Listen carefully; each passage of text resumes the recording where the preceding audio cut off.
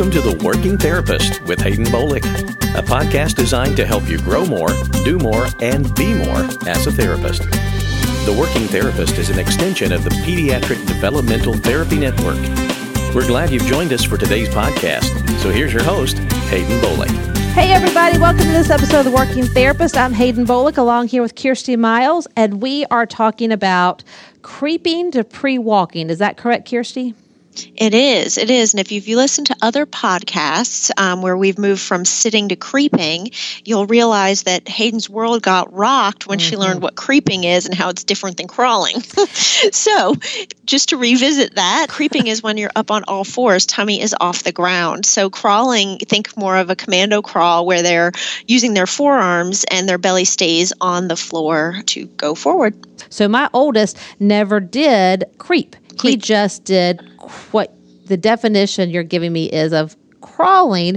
I called it commando crawling, but he just crawled, and he never did creep. He went from commando crawling to walking. And now, back in the day, I didn't know any better. This was a long time ago because now he's old. But back in the day, I was like, oh, look, he's walking so early. That's awesome. But now I'm like, oh my gosh, he never did creep. That's a problem. Well, and he had some shoulder stuff. He did. He had a brachial plexus injury when he was born, and I didn't have any sense to know that he needed to do all that stuff. But now I know, and I'm much better for it. See, look what I learned from my little person, or big person now. But he never did. But he did miss. So I can just sort of blame anything that might, any adult issues he has. Surely it's not from my creep. Yeah, it's not from my parenting. It's because he didn't creep. It's certainly not because I didn't have a clue what I was doing with that kid, and I call him my guinea pig kid. It certainly isn't that. It's just because he didn't creep. No, none of that. So anyway, bless his little heart. He's what I call my guinea pig kid, but because he's the number one, and who knows what they're doing with the first kid. You're just praying and creeping your fingers crossed every day, and please, Lord, let him get out of this unscathed. Anyway, but tell us about creeping to pre-walking. So I think it's really important, when children go through kind of those typical stages of development and they're typically developing, it all just seems to happen so quickly that they crawl on their tummy and they're pivoting around, and all of a sudden they're crawling one day, creeping one day up on all fours, and then, oh my gosh, before you know it, they pulled up on the coffee table and they're walking around it, and oh, look, they took their first steps. It all just kind of happens. And I think sometimes if you're not in the field of physical therapy or motor therapy or speech therapists working with physical therapists, you don't always know some of those steps that happen before walking, because typically without intervention, it just happens so quickly. Right. So we're just going to break down a couple of steps that can happen before they take independent steps, before they're a walker, just to kind of draw awareness to different stages of development. And a child can get hung up in any one of these stages, these creeping to pre-walking skills, for a number of reasons.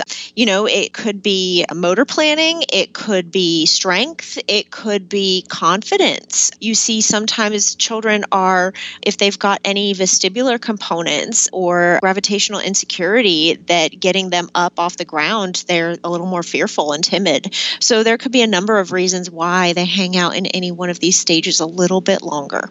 Okay. That's interesting. I didn't really know that. Huh. Well, you're staying closer to the ground. Yeah.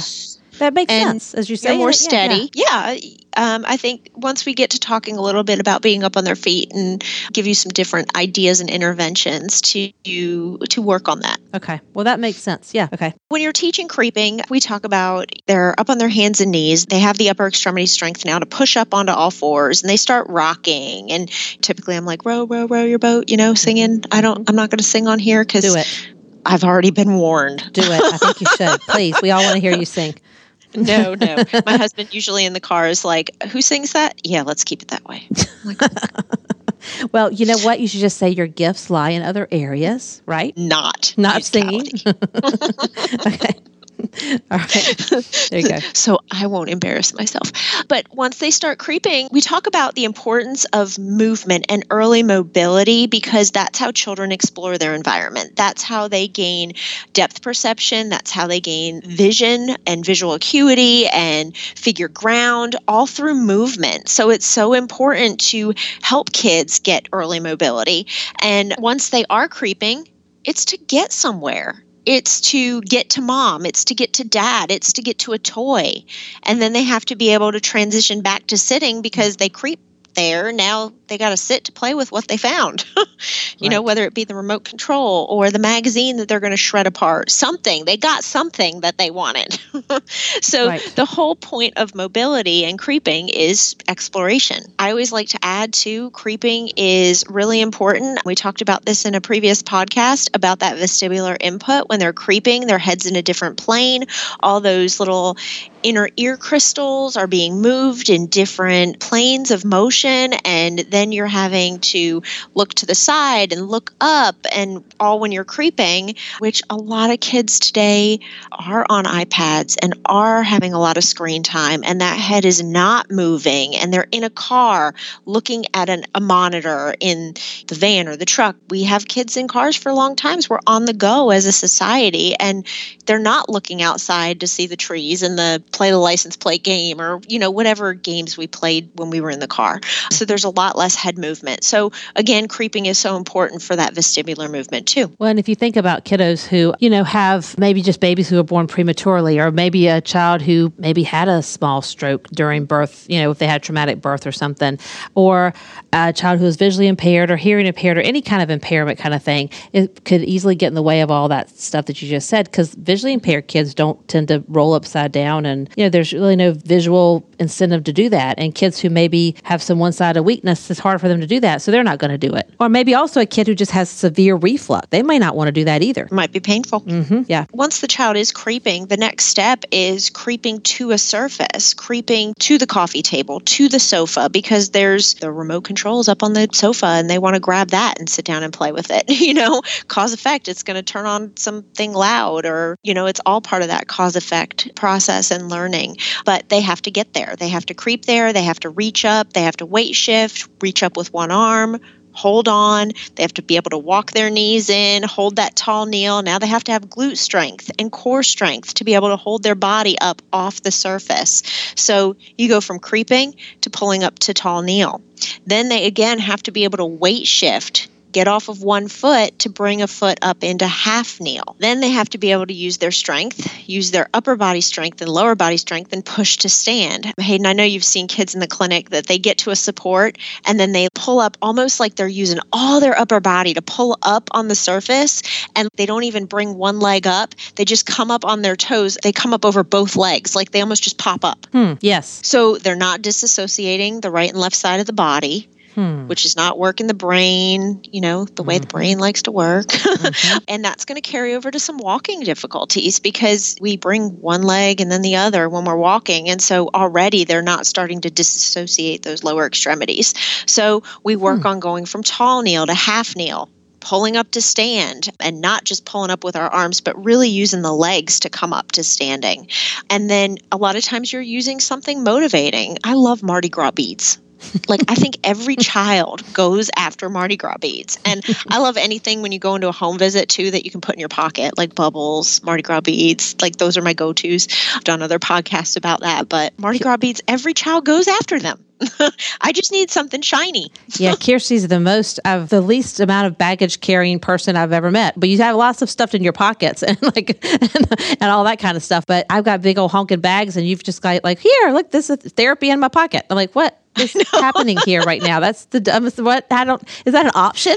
You got a small thing of bubble stuff in your pocket full of Mardi Gras beads. If you have on scrub pants, now scrub pants aren't fair. It's not that's like a purse in your pants, well, on your pants. It's really funny because I was just talking to somebody. This is a complete side note, but it just describes who I am because I have enough responsibility all day long. I don't even like to carry around a purse just because it's one more thing that I have to keep up with, and I have two tiny humans that I have to keep up with and all their stuff. To keep up with my own stuff, I'm like, I have to keep up with everybody else's stuff. That's right. Mine's hard enough. But I was telling them when my husband and I would do these crazy obstacle course races, but usually I don't carry anything on me. When we get done a race, I have to pull trash out of my pants, and I have gloves shoved everywhere in my clothing, and because I don't like to carry anything. There you go. See, it's just, and it just carries over to every aspect of my permeated life. in all areas of your life. That's what's happened. Anyway, so I love Mardi Gras beads. There you go. Put them in your pocket. Kids love them. They're shiny. So the next step is then they're standing. They're standing at the support for play. Again, they've got to be standing. They've got to firing their glutes. Their core has to be firing. We're looking for them not to lean on the surface, but really be able to control their body. So when we're talking about that child that's timid, they're going to be all up on the surface. They're leaning on the surface. They're not coming away from it because they're not really confident in their abilities yet. So we're trying to gain that confidence, having them reaching for something and coming away from that support. Again, those Mardi Gras beads are motivating. And then the next step to pre-walking is cruising. So they're holding onto the furniture, the couch, the coffee table, and they have to shift their weight to one side, de-weight the limb that they're going to move, and then sidestep along the furniture. And I'm just going to throw in some good old-fashioned billing codes, but that's neuromuscular re-ed because they're not going to learn that on their own. You're going to have to take and facilitate from the hip. So imagine you're holding the hips of a child who's facing away from you because they're holding onto the furniture, and I want to move their right leg to the right. So I am going to take and shift their body weight over to their left foot, take and tilt their hips down to the left so I can clear their right limb and then put it back down. But I'm physically having to shift their body through that because they don't know how to do that movement. So as a PT, I'm laying those neuro pathways through neuromuscular reeducation to get them to cruise. I've seen some kids who end up later having like some type of diagnosis of some kind of like some neurologic something, like they kind of end up sort of looking like a Hemi if they're, I don't know if they had a stroke at birth or something. Anyway, they're doing a thing where they're walking and they lock out one of their legs. So their left leg's moving like it looks like it's supposed to. And then their right, for example, they lock their knee out and then they take another step and they lock their knee out. Would that be like some one-sided weakness because they didn't really build like what you're talking about now? It could be. Yeah. It could be weakness. It could be for a lot of things. It could be that they lack confidence, but most likely it's probably weakness. But so it's kind of like strengthening both sides of the body, that dissociated movement and that kind of thing. Is that what kind of? And part of just like that motor planning of it. If they lack the strength and the motor planning to do it, that could be a reason that they're locking out too. Okay. I'm tracking with you. So they're working on cruising and you're having a weight shift and then they start getting the ability to cruise down the furniture. The next step is then bridging. So can they go from the couch to the coffee table? And a lot of what we come in as therapists to do is to draw awareness to these pre-walking skills so that the parent can then set up the environment at home. So a lot of times I'm like, do you have a coffee table? If you don't have a coffee table, do you have an ottoman? Can we take a toy and put it next to the couch, get a 90-degree angle so they have to hold onto the couch and then grab onto that and then move to that? So a lot of it is just opportunities and environmental setup so that you can, again, gain that confidence in cruising to bridging. Another way that I build confidence, I'll put their back up against the wall. So they don't have anything visually in front of them. And I'll usually bubbles is my go-to for this one. And I'll blow bubbles and then I'll hold the wand just far enough out where in order for them to reach, their back is going to have to come off the wall. So they're instantaneously standing just for a second. And that's one way that I build confidence with independent standing. So you move from cruising and bridging to starting to gain some independent standing. A lot of times children are not standing first. They're just moving and walking. They don't have the ability to be still. That's where you see them start walking and then they fall down. But these are all things that you can work on and build up to before you have a walker. Wow, that's pretty cool. Yeah, you're right. You know, you don't see a lot of early walkers standing there, do you? No. When they go, they're gone. And then they usually walk to something. So they're walking to the couch or the coffee table and that stops them. So it's like kind of like a controlled walking fall. Yes. That's what they look like. It's the laws of motion. Yeah. I'm in motion until something comes and stops me. That's exactly, yeah. There you go. You could teach a physics class with a little girl, a little boy, the person that's walking, right? There you go. There you go. I'm sure they get more complicated than that nowadays. So anyway, I actually love this stage of development. Obviously, I get real riled up about it because I think it's such a fun stage. And I think it's so, when you're working with a parent, their eyes just light up when their child starts to walk, like, oh, they're walking, which little do they know now they're into 100 more things. But I think it's really fun to kind of take them through those pre-walking stages and just watch a child's confidence build and then get to that walking. Well, I think you brought up a lot of good points too. And when you're right, you said at the beginning, when it just happens naturally, it's just so fast, you take for granted all the little stuff that has to happen in there. Mm-hmm. And when it doesn't, and you start to break it down, it's very complicated. It's pretty fascinating, isn't it? Well, I think it is, but I'm a PT, so I'm like all about it. I think it's fascinating too. I like to hear you talk about it. I do think you do have children that are timid, but you also have some that just completely lack safety awareness. And so I think it's really important that as you're going through each of these stages, from creeping to pre-walking, that you're not constantly on top of them, making sure that they don't fall.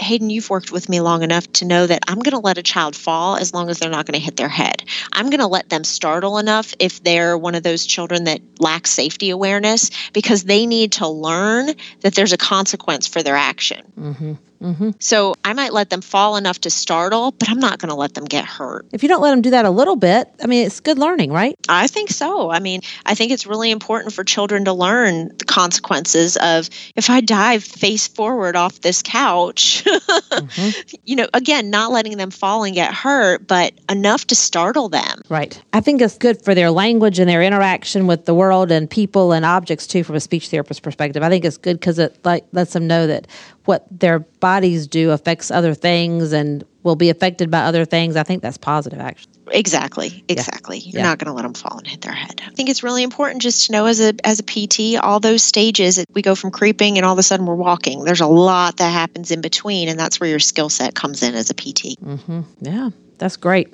So I think, too, there can be other factors that affect the ability to get from creeping to kneeling to standing. Have you ever seen the child where you go to put them down on the floor and they pull their feet up off the ground? Don't put me down. You know what I'm talking about? Mm-hmm. Oh, yeah, definitely. Well, sometimes those children, there's a sensory component to it, too. And there's that tactile defensiveness where, they don't want their feet touching anything. So then we have to go in and do all of this desensitization with, a lot of times for homework, I'll be like, Mom, do you use lotion after bath? Do you use a washcloth? Can you use different textures of washcloths on the bottom of their feet when you give them a bath? All of these other things that go into, I need to be able to get this child to tolerate putting their feet on the ground. So that's a whole nother aside, but if we're talking about getting from creeping to pre-walking and they're not putting their feet down, we could do a whole nother podcast on that. That is a whole nother podcast. That got me thinking. I like it. So stay tuned. That one will be coming. Yeah, that one will be coming. That's a great one. Definitely.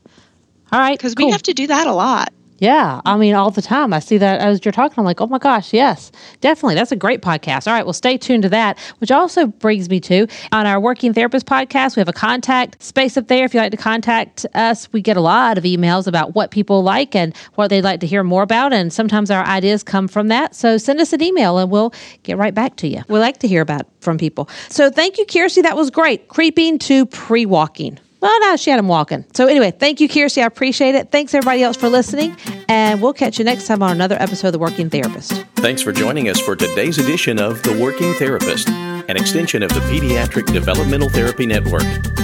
If you would like more information regarding this podcast or would like to get in touch with us for any reason, visit us on the web at www.pediatricdt.com.